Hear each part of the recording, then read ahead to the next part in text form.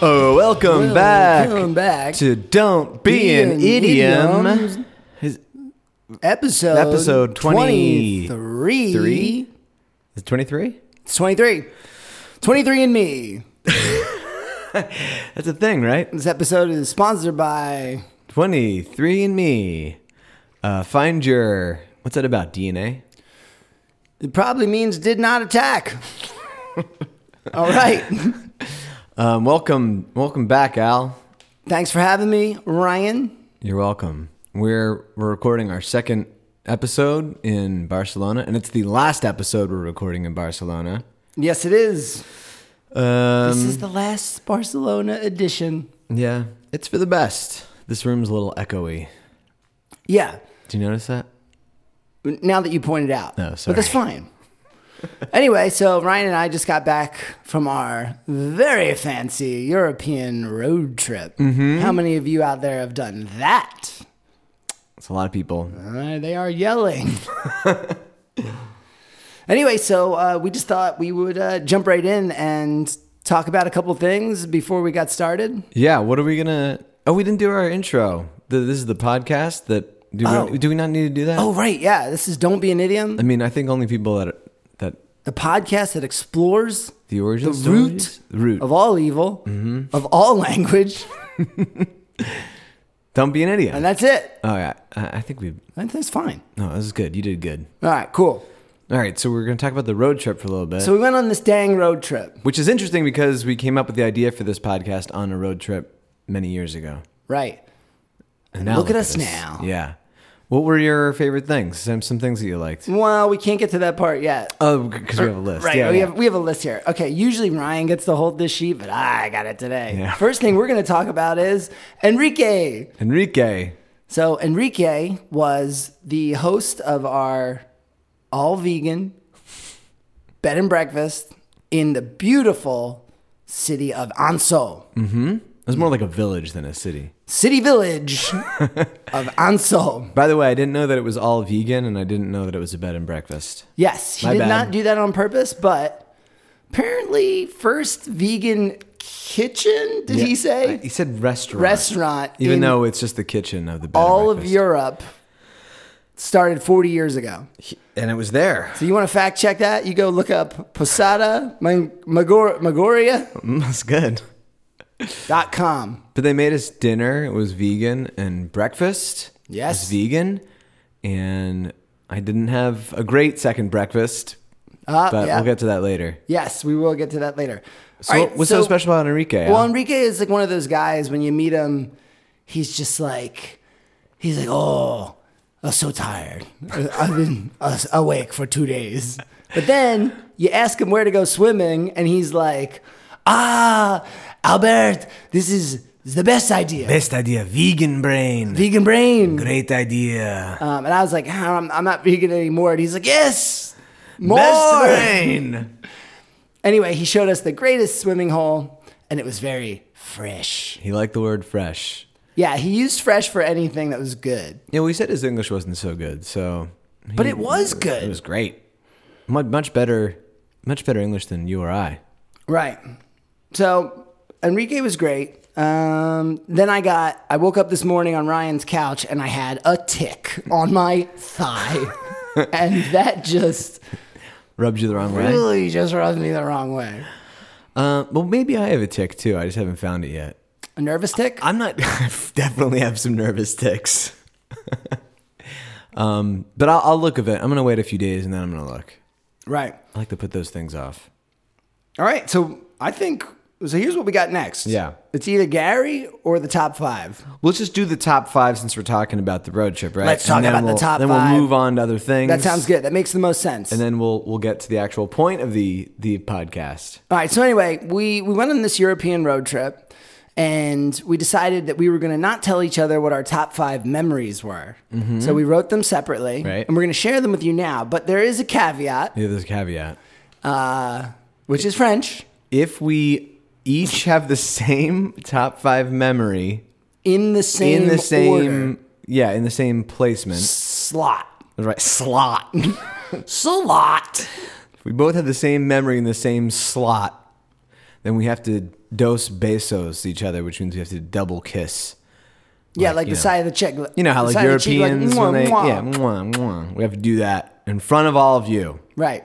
So we'll see what happens. All right, so here we go. It is the road trip top 5. All right, what's your 5? Number 5. All right, so 5 is the worst, even though it's good. Yeah. Okay. Yeah, what is it?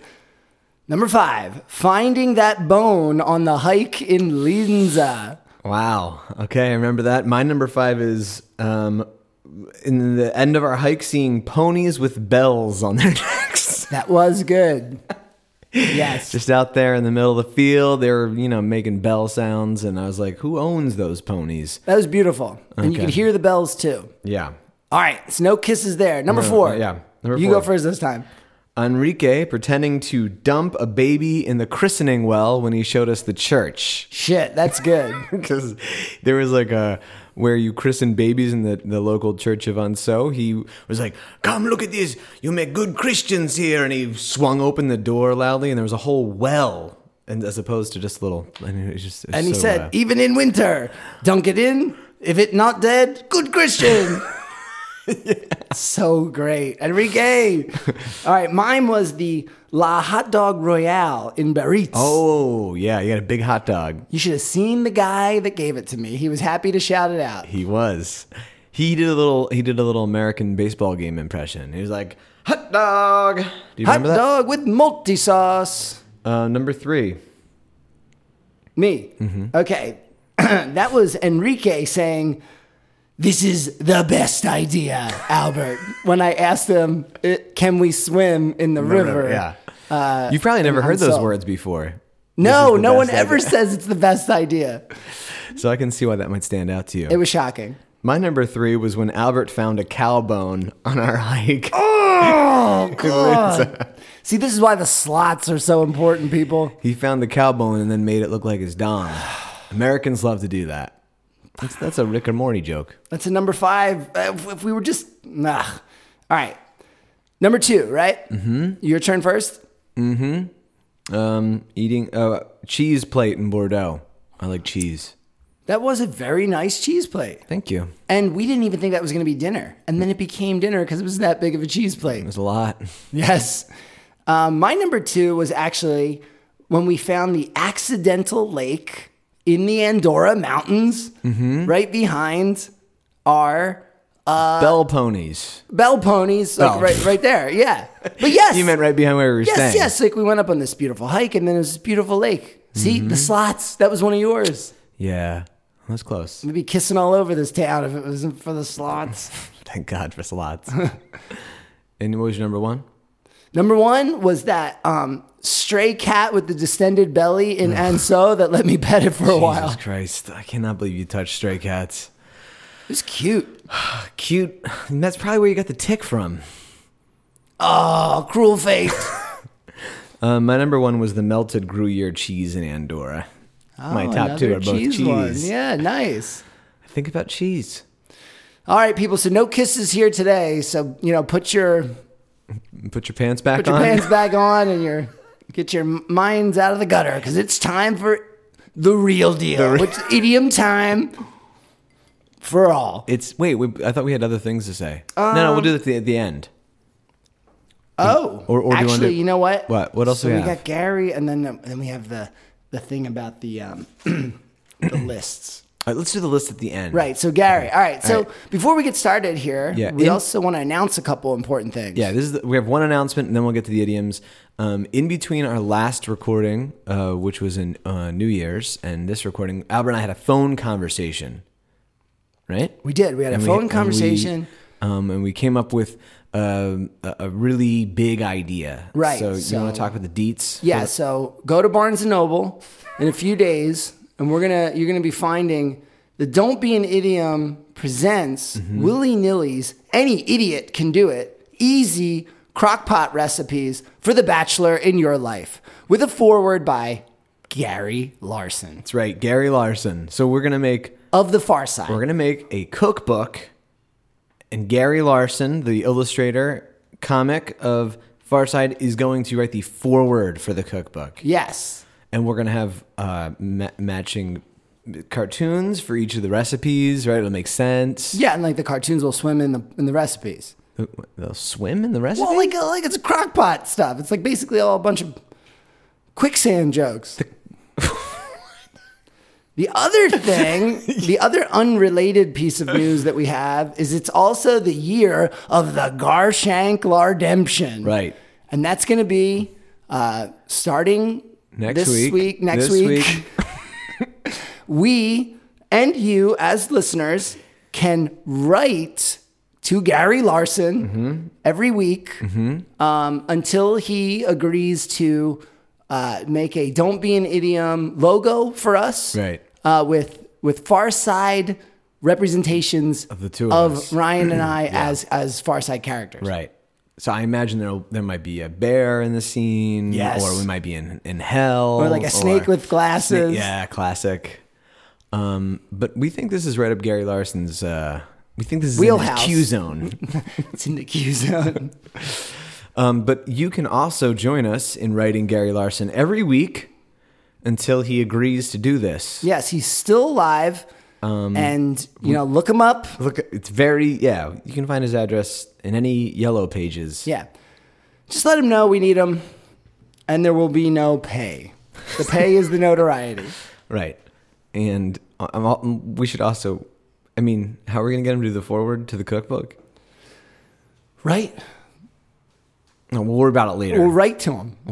Once we have him on the hook, we got him. Okay. All right. So thanks for your participation in that. It's really important to us. And to you. The listener. Think about what if you're the one? Your letter is the one that brings the tear to Garrett's eye. And then you can wear the t-shirt. I'm coming out of retirement. We're going to make posters. They're going to sell them in Spencer's gift stores. And Flashback. Yeah. And we're just going for it. All right. All right. I think that's most of the business that we had planned. It is. And now it's time for the show. Who goes first? Right. All right. So we always have a game. Yeah. Today's game is basically, it's a little container that have three cats on it that my student, my favorite student, Savannah, gave me for an end of the year present that she found in her mom's old boyfriend's basement. But it's not that he's the old boyfriend; he's an old man. They're like really different in ages. Okay, good. So she's like, so I got this for you. I found it in the basement, and it didn't stink at all. Great. So what we also have in here is 5 dice. And the little dots are actually skull heads. That's cool. Which were also a gift from my friend Renee at work. A lot of gifts here. I get 0 gifts from people I work with and students. That's because you're rude to them. Oh. So here's what we're going to do. We're just going to shake them up each. We're going to see what we get. And highest number goes first. Uh-huh. So I got them in my hand. I'm going to go first. If you want to take bets on who's going to win this, bet you can make a lot of money. Whoa. Oh, Jesus. There are a lot of high numbers on there. 2 6s, 2 5s, and a 1. Mm-hmm. It's 23. It's 23. Episode 23. Holy shit. Woo. That's crazy. All right, I'm going to pack them up for Rye. Thanks. Play me out. I'm probably going to get, what's 2 plus 3? 5. Ryan's going to get less than the amount of dice there are. Oh, my God. Another pretty good one. Another pretty good one. 2 6s, a 4, a 2, and a 1. Yeah. Do you know how many that is? Look who's going first. This is what I know what that number is. It's 19. Okay. All right, everybody. Shocker. Let's dive right into this beast, yes? Uh-huh. Uh-huh. Yeah. All right, Ryan, it's been a long time. Yeah, it's been a long time since I've gone first.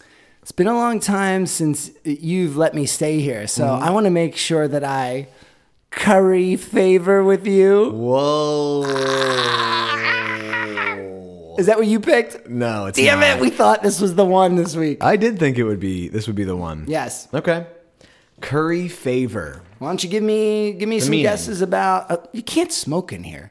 What? You can't smoke in your house. No. What are you talking about? I looked like you were reaching for cigarettes. No. All right, let's do it.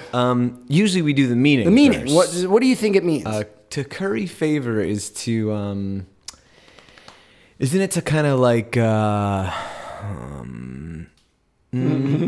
like sort of like suck up to someone, or to like brown nose someone so you can get on their good side? Yes, that's an acceptable answer. Here's what I've got. Give me here. the specific one. Here's what I got from my book, Endangered Phrases.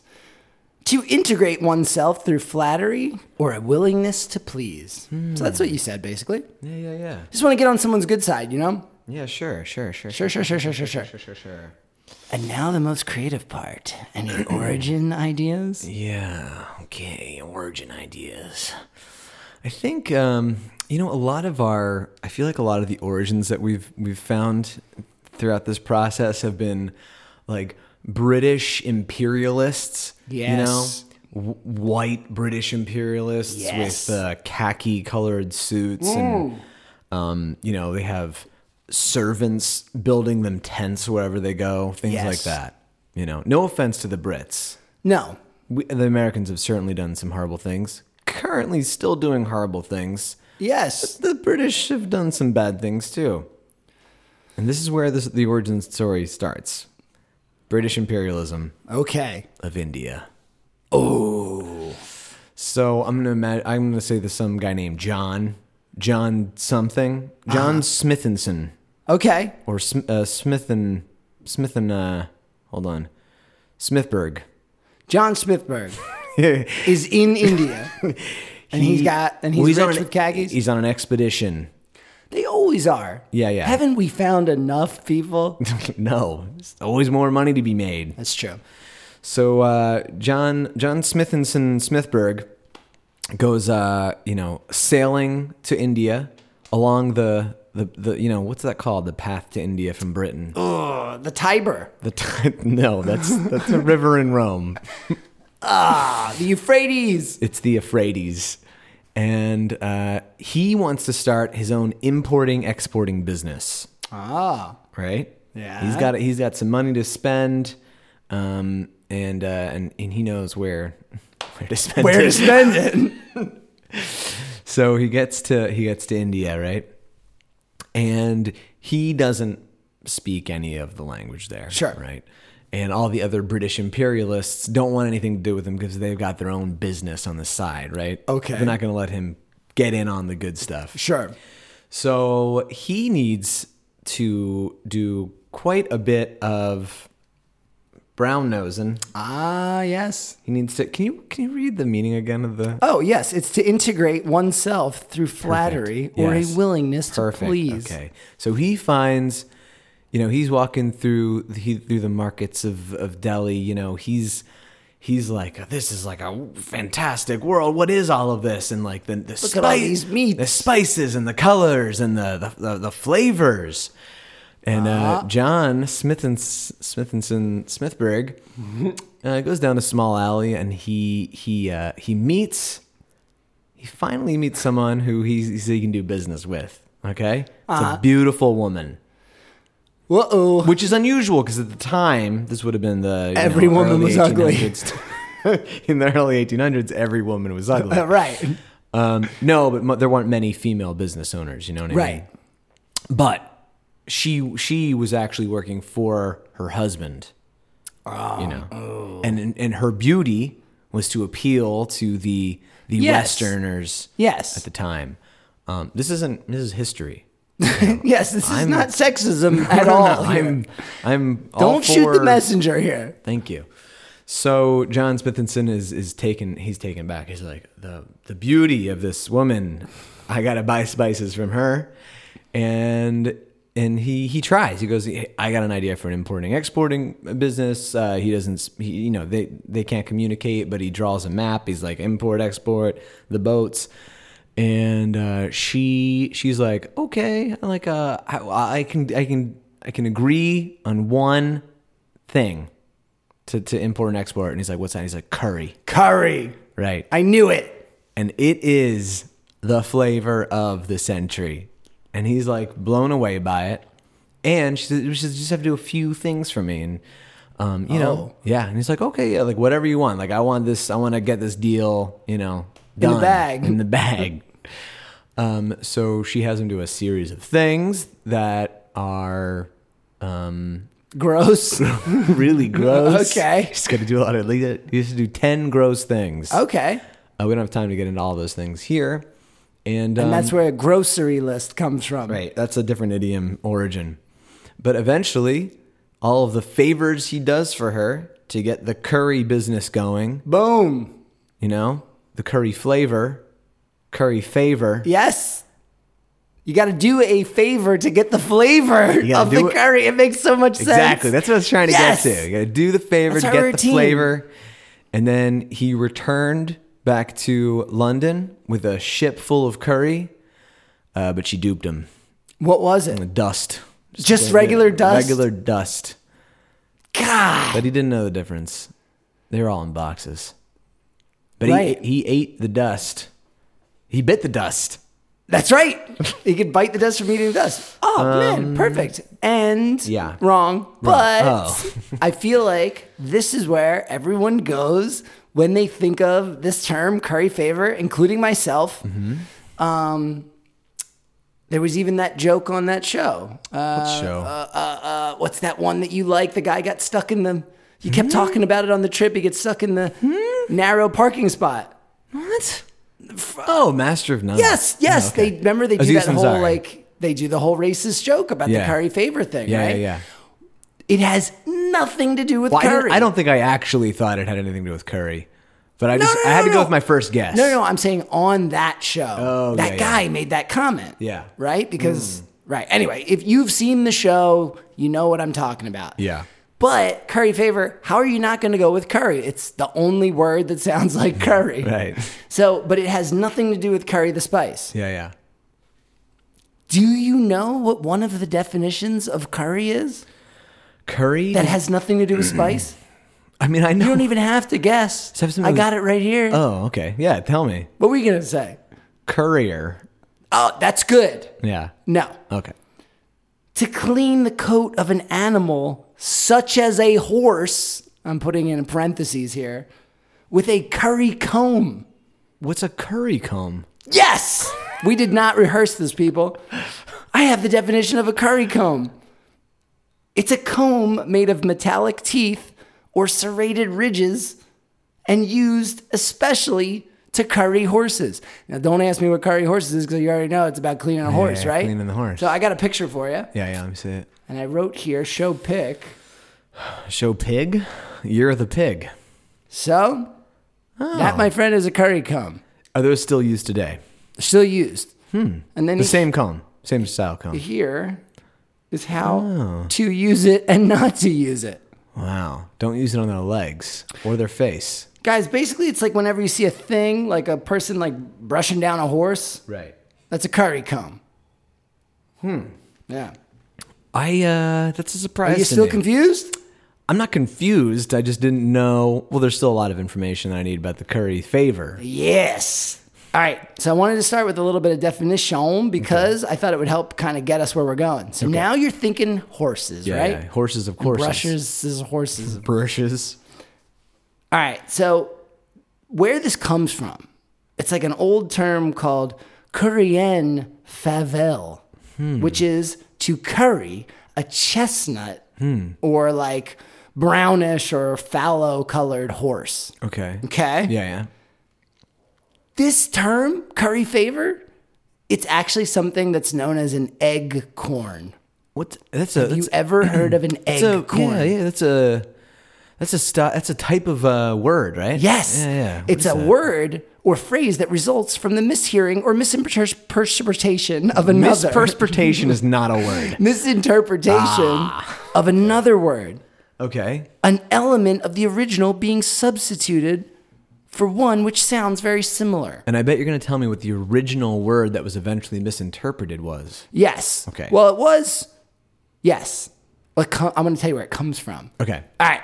So it comes from this old story called Roman de Favel. Wow. And in French, that's in French. Your French is getting really good after this. I was in France this week. I was so much in France. So, okay, here's what it means in English. Romance of Favel. And Fauvel is a person. Not so much. All right, so here's the deal. It's a French poem by Gervais Dubois. It's a 3,000 Dubois. It's a 3,280 octosyllabic, made of octosyllabic rhyming couplets, and it's made of 2 books. So there's book 1 and book 2. Mm-hmm. Book 1 was finished in 1310, and book 2 was in 1314. Wow. Okay? Yeah. And it's a morality play that condemns the abuses in contemporary political and religious life. Apparently, there were a lot of those back then. So, okay, here's how the story goes.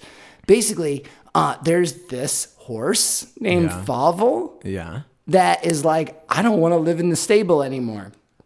So he decides to move into like the best room in the main house of the palace. And then he like makes a deal with Lady Fortune, which is like the goddess of fate. Yeah. Yeah.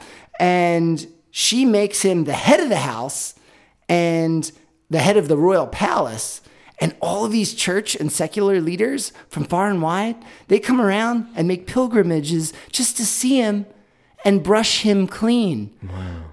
And this is in quotes, so that no dung can remain on him. Dung can remain him. So that no dung can remain on him. And side note, me and Ryan saw dung beetles on a hike the other day, and it was so gross. It was gross. Anyway, so so people are coming from all over to keep the horse clean. Yes, because they are now currying Fauvel. Curry Fauvel? Curry favor? Do you see where the egg corn could happen? I do now, yes. Excellent. All right. I'm just going to take you down a little etymology stream here real quick. All right. Okay. Here's how it goes. We fucked it up in the early 16th century. That's where the egg corn happened. Like, used to be curry Fauvel, and we turned it into curry favor. Mm-hmm. All right? Yeah. But it really comes back from the 1400s. No, the 14th century. From it's an old French "currier Fauvel," which is to be false, or the literal meaning, which comes from this story. Like that's what it meant. But then this story, it comes from the story to curry the chestnut horse. And what else is important with that?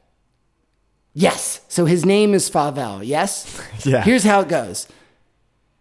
After like all these people are like paying attention to him, all these important people are paying attention to him, he starts like making all these decisions, and it like turns the monarchy or the whatever into the direction. It's all tilted and like it's all suiting him. Yeah. Mm-hmm.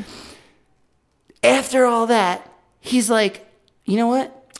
I'm going to travel to the macrocosmos and ask for Lady Fortune's hand in marriage. The horse is doing this. Yes. Wow. And she is the one that originally gave him the fortune, right? Like gave him good. And he's like, well, I want to be in charge forever. So he goes out there into space, I guess. Yeah. You know. Mm-hmm. And she's like, no, I'm not going to marry you. But you should marry Lady Vainglory. And he's like, yeah, that's cool. And at that wedding, there are like these figures that represent. Well, like, here's who shows up. Flirtation, adultery, carnal lust, and Venus. I'm going to go to this wedding. Right? It's so much fun. But at the end of the story, we realize that Lady Fortune's whole plan with Fauvel was to give birth to more, like, terrible rulers like himself, and to ultimately be I'm going to say this wrong. Yeah. Harbinger of the Antichrist.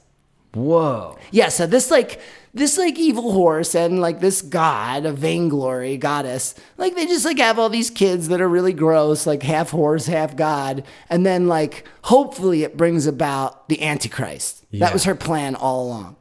Lady Fortune had this plan. Yeah. Wow. Yeah. And what did these horse babies look like? I did not get a picture of that. And I knew that was going to be a problem. But I got other pictures. But here's the thing. Like, the whole like point of the story is, Yeah. while like Fauvel is all interested in his own like gross children, like the good guys come and restore order. Wow.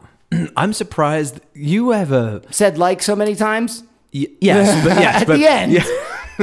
You do have a knack for finding monsters at the end of every idiom. Ba ba ba boom, baby. Wow. And so this all comes from this French poem, Yes. essentially. Yes. Wow. Now, can I show you? You can show Can me. I show you a picture? Look at this. Okay. Dude, so not only was this story long, it had like... It was an epic poem then. Yes, Okay. it had 169 old songs in there, and then it had like all of these pictures in it. Look at this crap. Oh my. We got this is a horse and a chair and some people. Eh? Wow. How about this crap? Yeah. So these are some old horse drawings you got here. This is what people drew in the 1300s. Is this? I was going to say this is 14th century. Yeah. Wow. I love the horse character. Isn't it awesome? Yeah. All right. Good for you. I have a fun fact. Okay. Only one, though. Okay. Let me make sure I got I it. mean, the fun fact. The whole thing's a fun fact. It is a fun fact. His name, F-A-U-V-E-L, Fauvel, right? Yeah. It stands for, it's an acronym for the vices that he embodies. Flattery, avarice, vileness. Now, I know what you're thinking. That's not a U. But in French, the word. Yes. Okay. Because they used U's for V's sometimes. And, variability, Okay. which means I think you like a lot of different things. Yeah. Envy, and laxity. But F-A-V-V-E-L instead of, yeah. But it's a French name, so wouldn't Yes. all of the words be French words? Yes. So all the French words also begin with the same letters? Yes. And I wrote them down, but I didn't write them down. But they all begin with the same letters? Yes. Oh, that's interesting. Isn't that fun? Yeah. I'm surprised. All right. Final thing. Look at this. Yeah. And that's the song of Fauvel? Wait until you see him. They're going to so we're watching a video. Looks like a priest, but it's not a priest, is it? Well, remember, they all wanted to see him. And okay, and there's a guy dressed in a horse costume dancing to the music. Wow, very expressive. I just can't tell if that part hanging down is his mane or his dick. Anyway, So this is is the a horse- real play. The horse is the one singing here? Like supposed to be singing? Hard to tell. Okay. Well, maybe we can post Look at that. Look at that.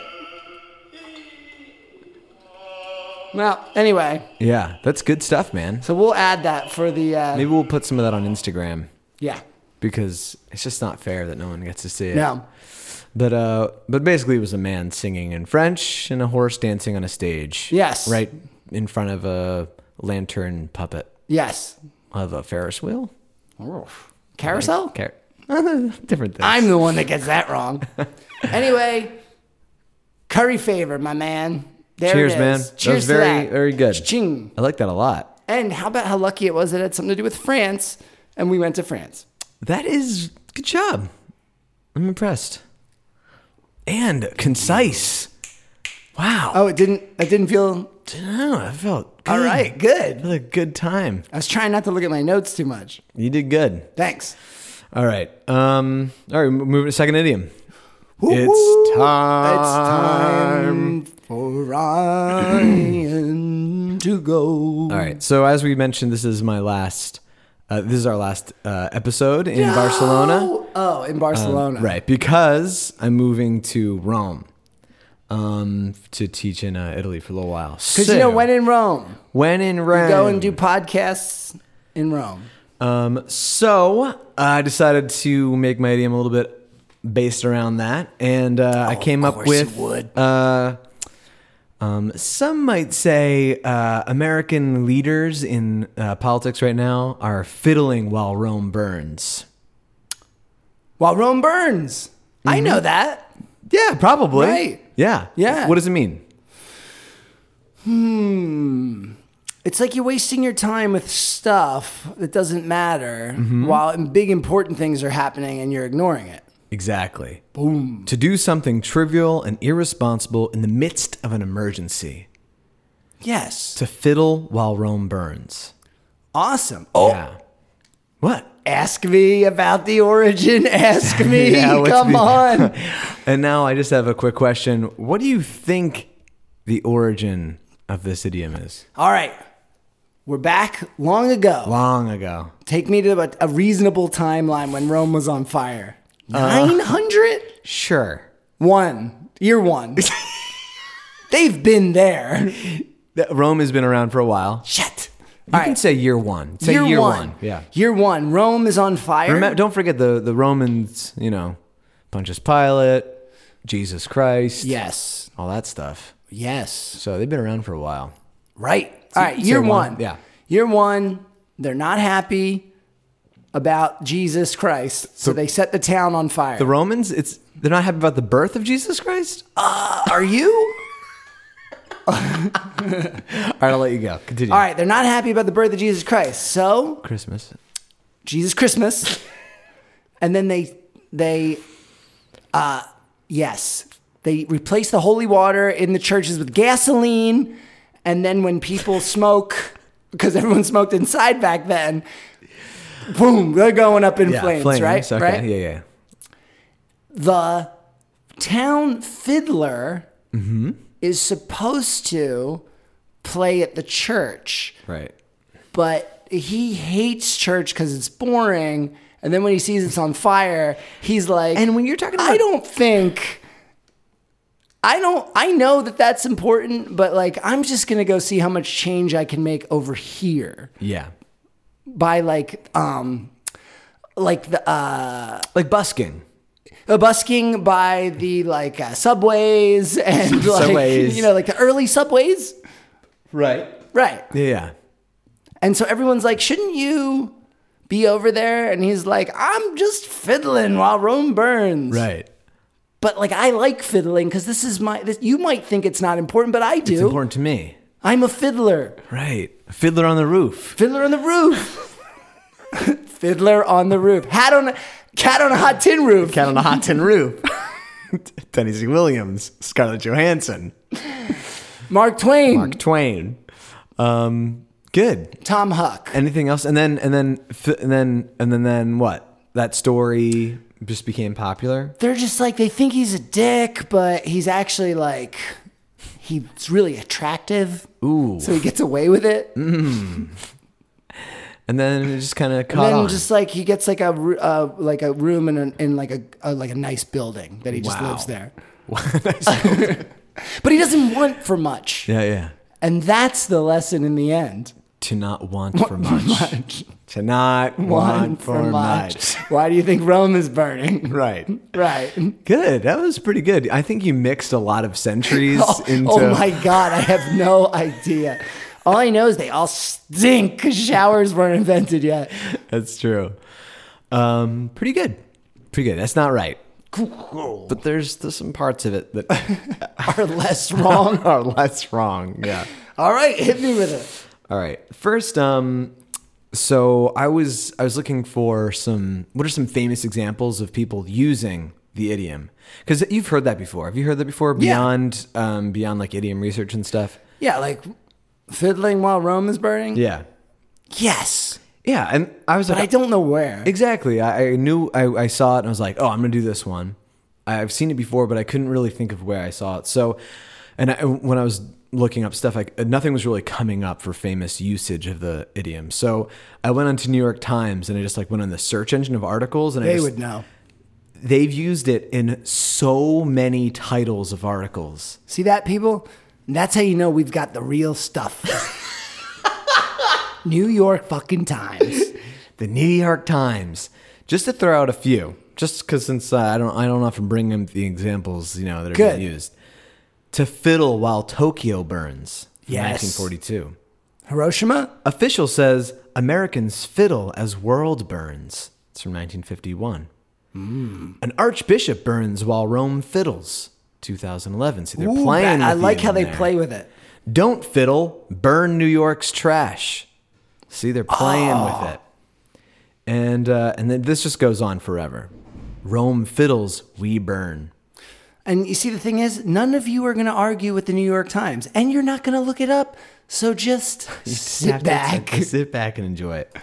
All right, so there was a fire, the Great Fire of Rome, in 64 AD. Okay. So you're pretty close. You said 1. A 1. That's very close. You said 900 first, but eventually went down to 1. I corrected myself. So there was a stadium that was used for chariot races called Yes. Circus Maximus, Yes. and the fire started here because there are a bunch of merchant shops. And I'm gonna refer to an ancient first century historian named Tacitus, where most of this story comes from, most of the information. Please, comes from. I'm most comfortable with Tacitus. You like the Tacitus. So Circus Maximus caught on fire, and Is that from the chariot zooming around Zooming so fast around and so the wood wheels, they're just like that's possible. throwing sparks? Details get lost with Yes, they historians. do. Yes, they do. So eventually things kept burning, and the fire spread until 2/3 of Rome burnt completely. And 3 out of 14 districts in Rome were like decimated, did not exist anymore. What the hell was Rome made of? That was all rocks. Wood. There's a lot of wood. See? But there's some stone stuff still. Yeah, it's good. But then they rebuilt, and then, so in total, 7 of Rome's 14 districts were just completely destroyed. And the emperor at the time, do you want to take a guess? Do you know?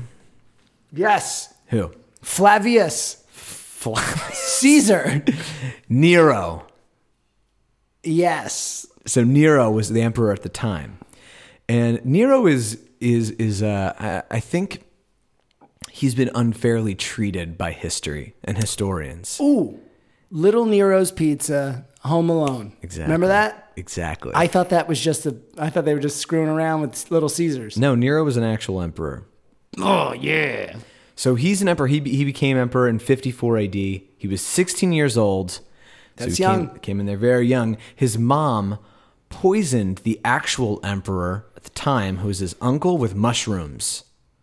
So her son could become emperor, so she could have more power. She had enough mushrooms to kill him? She hired the local mushroom guy, poison guy, apothecary guy. What's an apothecary? Yeah, I think you got it right. He uses like natural remedies that don't work to make people feel better. So she married Nero's uncle, and she poisoned him so he'd die, and her son would become emperor. And that was Nero. Whoa. Yeah. So they have a very... She must have been hot. She was very, very powerful, very hot. She even got herself on a coin. Which coin? It was like the coin. Is it around anymore? I mean, you can see it at a museum. Okay. Yeah. But anyway, she got herself on the coin, and there was like women didn't have power at the time. They couldn't be politicians or leaders or anything. So she was kind of using her son to get as much power as possible. Kind of sounds like some Game of Thrones stuff. Yes, it does. Anyway, so eventually, I'm gonna get to the fiddle part. This is fun. Okay, good. So eventually, the Seneca, who was the philosopher and teacher of Nero, was trying to be like, listen, your mom is a little overwhelming, a little overpowering. You need to be more independent. And so he's like, okay, you're right. Yeah, I'm going to start being more independent. Mama did not like this at all. Yes. So she said that her son, maybe it was like her ex-husband's son was the true heir. Ooh. So just to freak him out? To freak him out. So Nero had his mother killed. Oh, would that make the son less the heir? Well, he had that heir. Kill the son. He killed him first. Oh, good. And then he was like, I'm also going to kill my mom. Yeah. and he tried to kill her in a collapsible boat. Didn't work. And then he had her stabbed to death in her villa. Excellent. Right. So Nero is kind of known for these things, like pretty horrible stuff. But he actually did some great things for Rome as well. But we're not going to get into that. He was just thrown in too young. Thrown in too young. Right. He was like a child actor. And he had like mom issues and stuff. Yes. So anyway, Nero was also like obsessed with the arts.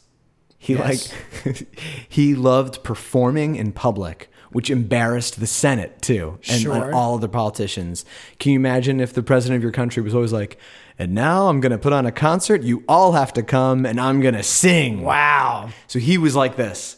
He like loved performing. Well, Clinton liked to play the sax. Exactly. That's what I thought of. Were you going to get there? Yeah, boy. Friends since third grade, everybody. I was going to say, like, the only other example I can think of is Bill Clinton playing the saxophone. But Nero would basically hold these, like America's Got Talent-esque festivals, and he would be the, like, closing act. And he would, like, sing. He'd be like, so who's the best here? Oh, wait, there's one final contestant. Yeah, Nero. It's me, Nero. I invented pyrotechnics for this. And that's how Rome burned. So close. So he was known for like singing and playing the lyra and like that old stringed instrument.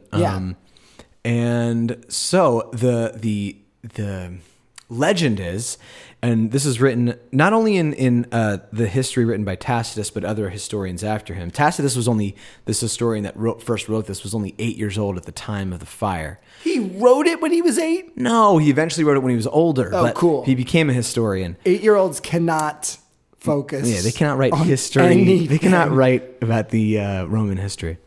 So he said, I'm going to read directly from him, because Rome was on fire. Nero was the emperor at the time, and Tacitus says, as an 8-year-old. As an 8-year-old, yet his measures, popular as their character might be, because he opened up all the public buildings to like the people trying to escape the fires, failed of their effect. For the report had spread that at the very moment when Rome was aflame, he had mounted his private stage and, typifying the ills of the present by the calamities of the past, had sung the destruction of Troy. Holy shit. So Rome's on fire and he was putting on a play? And he was singing about Troy.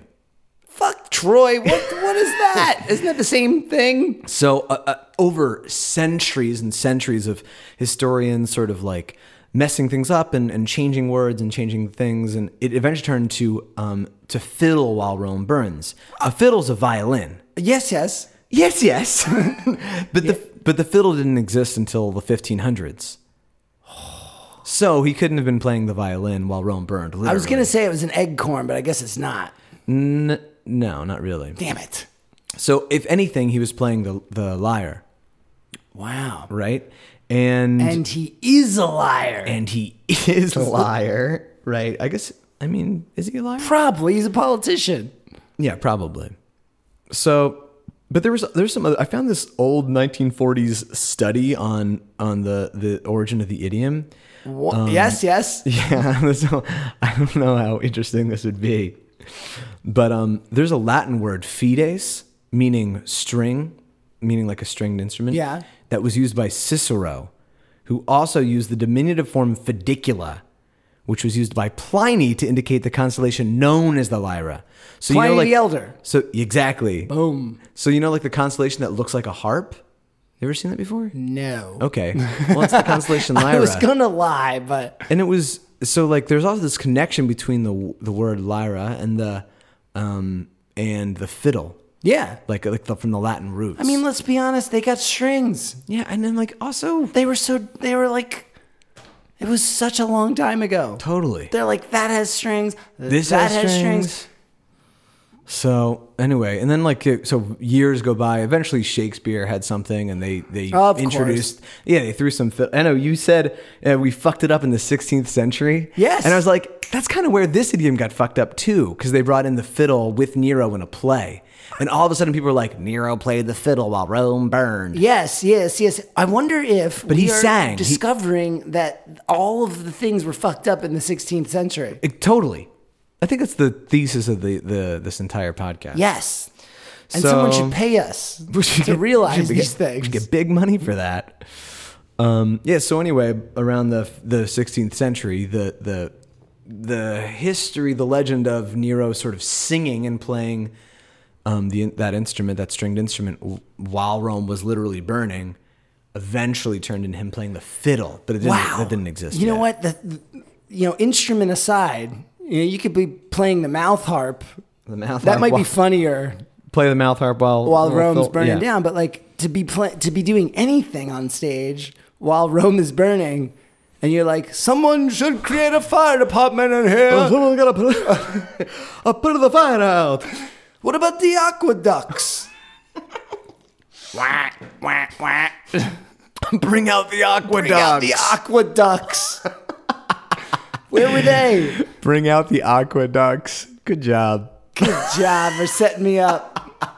Hole in one, everybody. That is a hole in one. So you want to guess who everyone blamed for the fire?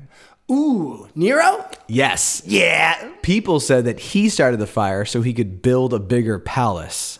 Now, did he build a bigger? As soon as the fire kind of went out, he started building a new, bigger palace. Holy shit! But to sort of, I guess, get people's attention away from the fact that to settle the score, he said Christians started the fire, thus beginning the first persecution of Christians by the Roman Empire ever. Nero started it because wow. He said the Christians were responsible for the fire. And one of the people that he crucified is supposedly St. Peter, who was crucified on an upside-down inverted cross. Yeah, that's badass. And where that happened is where St. Peter's Basilica is currently in Rome. Wasn't St. Peter like the worst though? Like didn't he just like when the quote unquote Jesus died, didn't he like use that story to make himself powerful or some crap? Am I thinking of a different saint? There's so many saints. Paul? We can edit this out, but I will say this. 1, 2, 3. I know who didn't start the fire. Billy Joel. We didn't start the fire. It was Nero. It was always Nero. The aqueducts didn't start the fire. Cool. All right. Do you want a couple fun facts? Yes. All right. Fun fact. After the fire, Nero was so impressed with himself that he built a 98-foot statue of himself. After he got impressed with himself after the fire, he's like, look at all this room. I think it was just like, I did some good stuff here. He really did help rebuild Rome after that, but he also built a bigger palace. So he built a 98-foot statue. It doesn't exist anymore. It was eventually like... because people were mad. People were like, fuck this. And it was called the Colossus of Nero. And that is why the Colosseum is called the Colosseum, because it was built near the Colossus of Nero statue. Nero. Colosseum. Yes, I get. All right.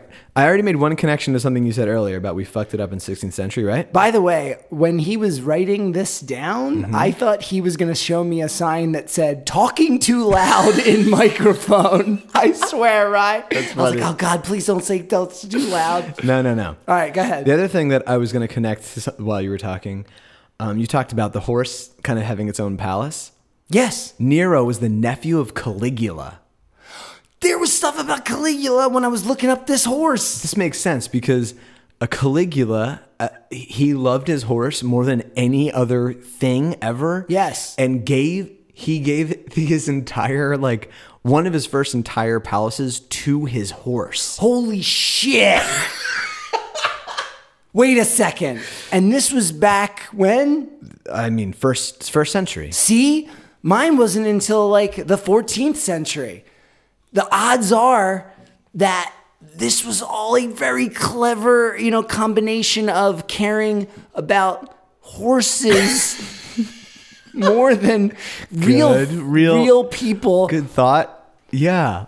No, like I when I was researching, there was like this. They actually mentioned Caligula and like all about all this stuff, and I was just like, "That's cool, man!" Like, oh yeah. So I feel like maybe that poem, that French poem, was inspired by Caligula's horse. It could very well be. So anyway, Nero was Caligula's nephew.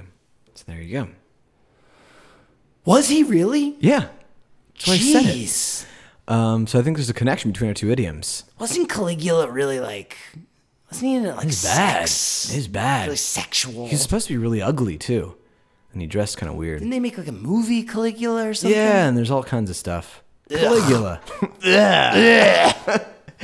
All right. So what else you got there? Nero's had to commit suicide because some other dude was like, "Nah, I'm the emperor now."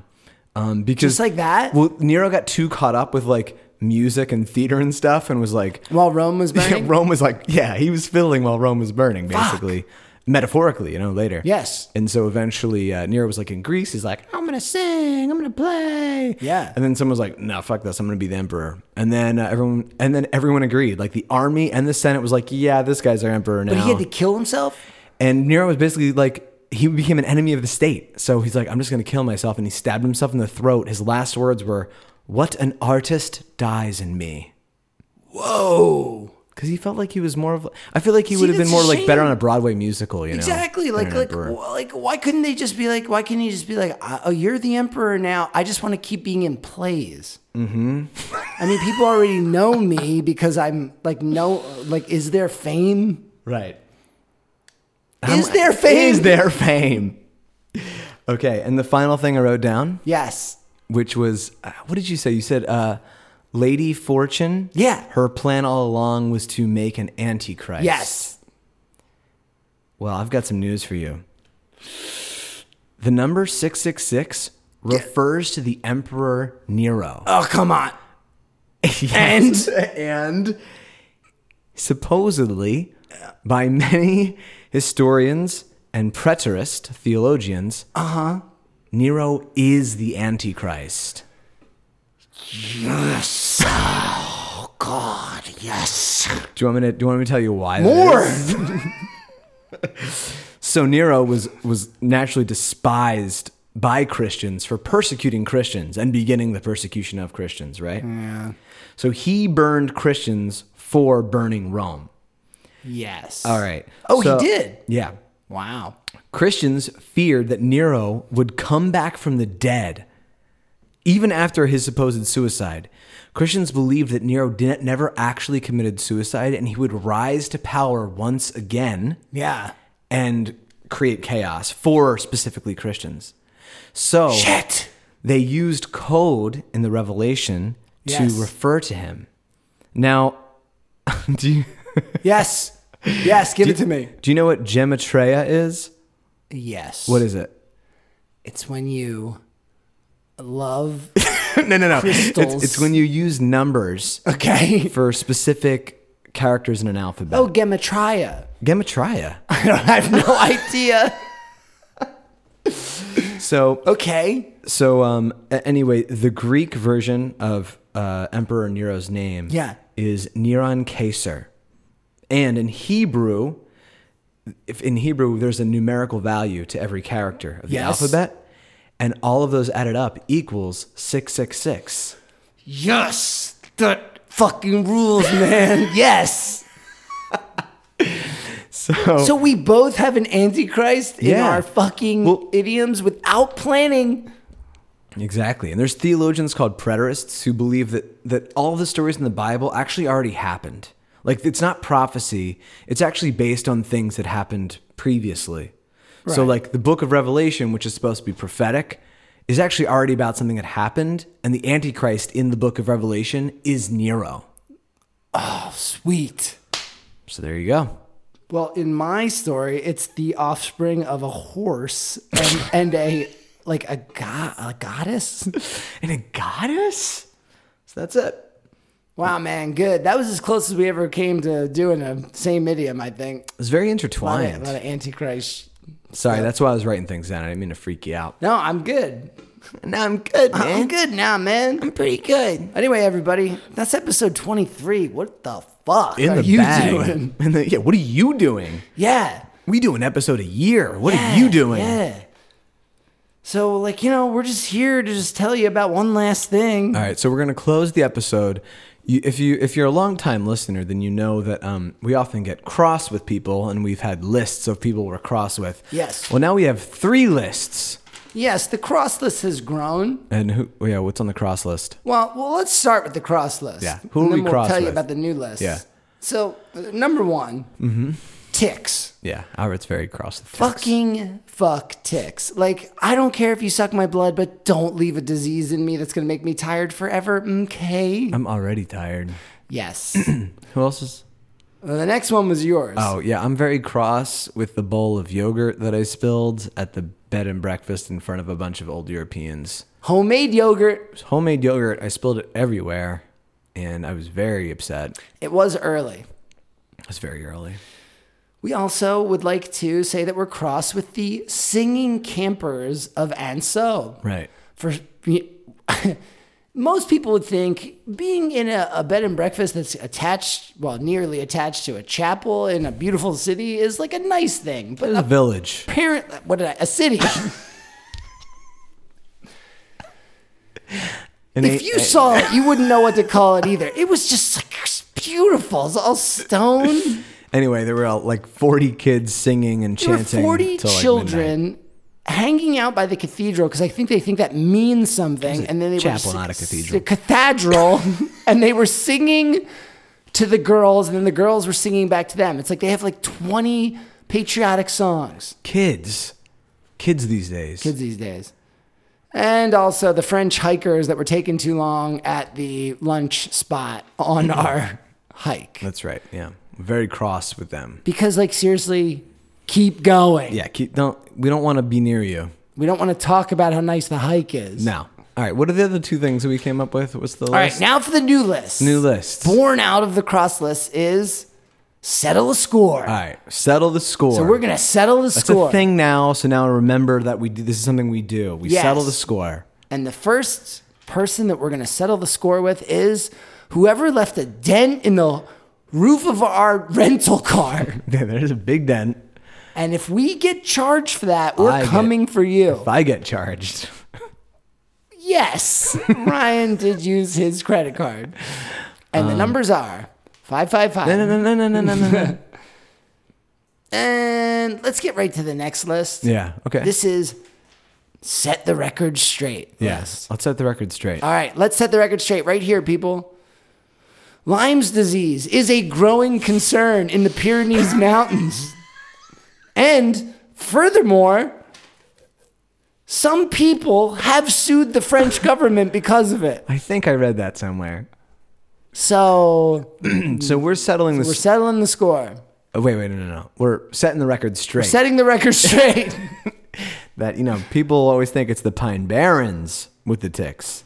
Right. Right? Because you're like, I live The in a shitty Adirondacks place, with so the ticks. that's But the price you pay. The Pyrenees also have ticks, and it's no bueno. No. We would just like to thank everyone for hanging in there for 7 long months. I hope no one was holding their breath out there. No one's holding their breath out. But you know what? We fucking love doing this show, and we love each other since 3rd grade. And we love you. And we love road trips. Yep, we love road trips. And like, just like we also drank Why are you telling What's what we that drank? called? Vermouth. we drank vermouth. We're supposed to talk about a special drink we drank. That's what they drink in fucking Spain. That's true. So this vermouth's for you. This vermouth's for you. And yeah, And until next time, probably in Rome. that's true. Don't be an idioma. Papa Piosto.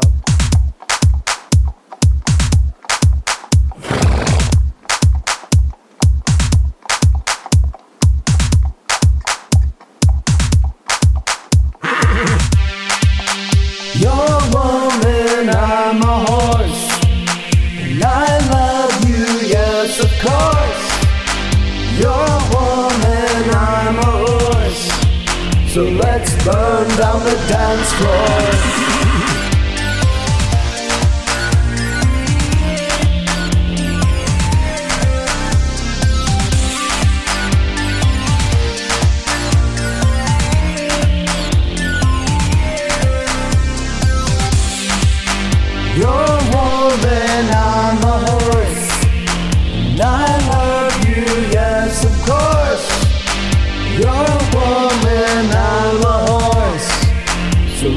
burn down the dance floor.